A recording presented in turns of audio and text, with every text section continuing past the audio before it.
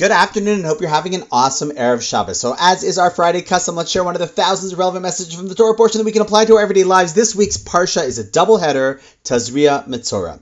Now this double portion has a large focus on something called saras, which in English is translated, although not so accurately, as leprosy, and is more of a physical ailment caused by specific spiritual and moral deficiencies. While that might at first sound strange, the truth is science has helped us understand that sometimes it's not just what we do physically that impacts us, but our emotions can affect our health and well-being. And if we take it one step further, as Jews, we believe that our spiritual behavior also has an impact on our health. So with that in mind, what I want to share with you, and what I find fascinating, is that while the Talmud in Masechet Erchin brings down many different behaviors that give rise to this illness, things including like theft, murder, false oaths, and more, out of the handful of ideas that are presented there, the cause that seems to be most widely shared, every little school kid in school learns this, is that it's caused because of Lashon Hara, speaking negatively about others.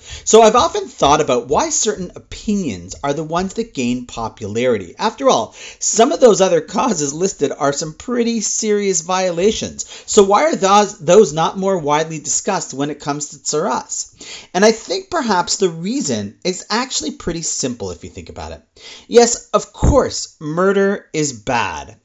But to be honest, I don't really struggle with that.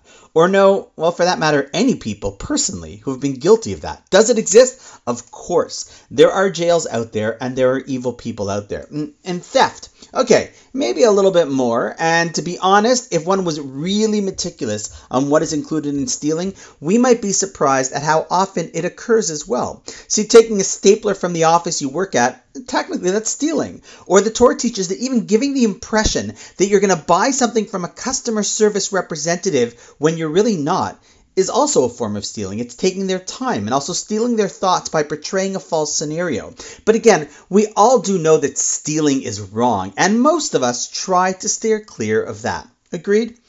But then comes Lashon Hara, speaking about people. And the truth is, the Talmud confidently says that everyone falls prey to this. You and I probably don't ever feel it's juicy to kill or juicy to steal. But often people feel that they have a very juicy piece of gossip that they just need or want to share.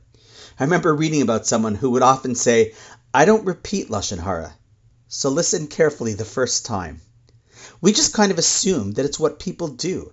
And that might be the reason why this is the reason and cause that we speak about more, much more than any others.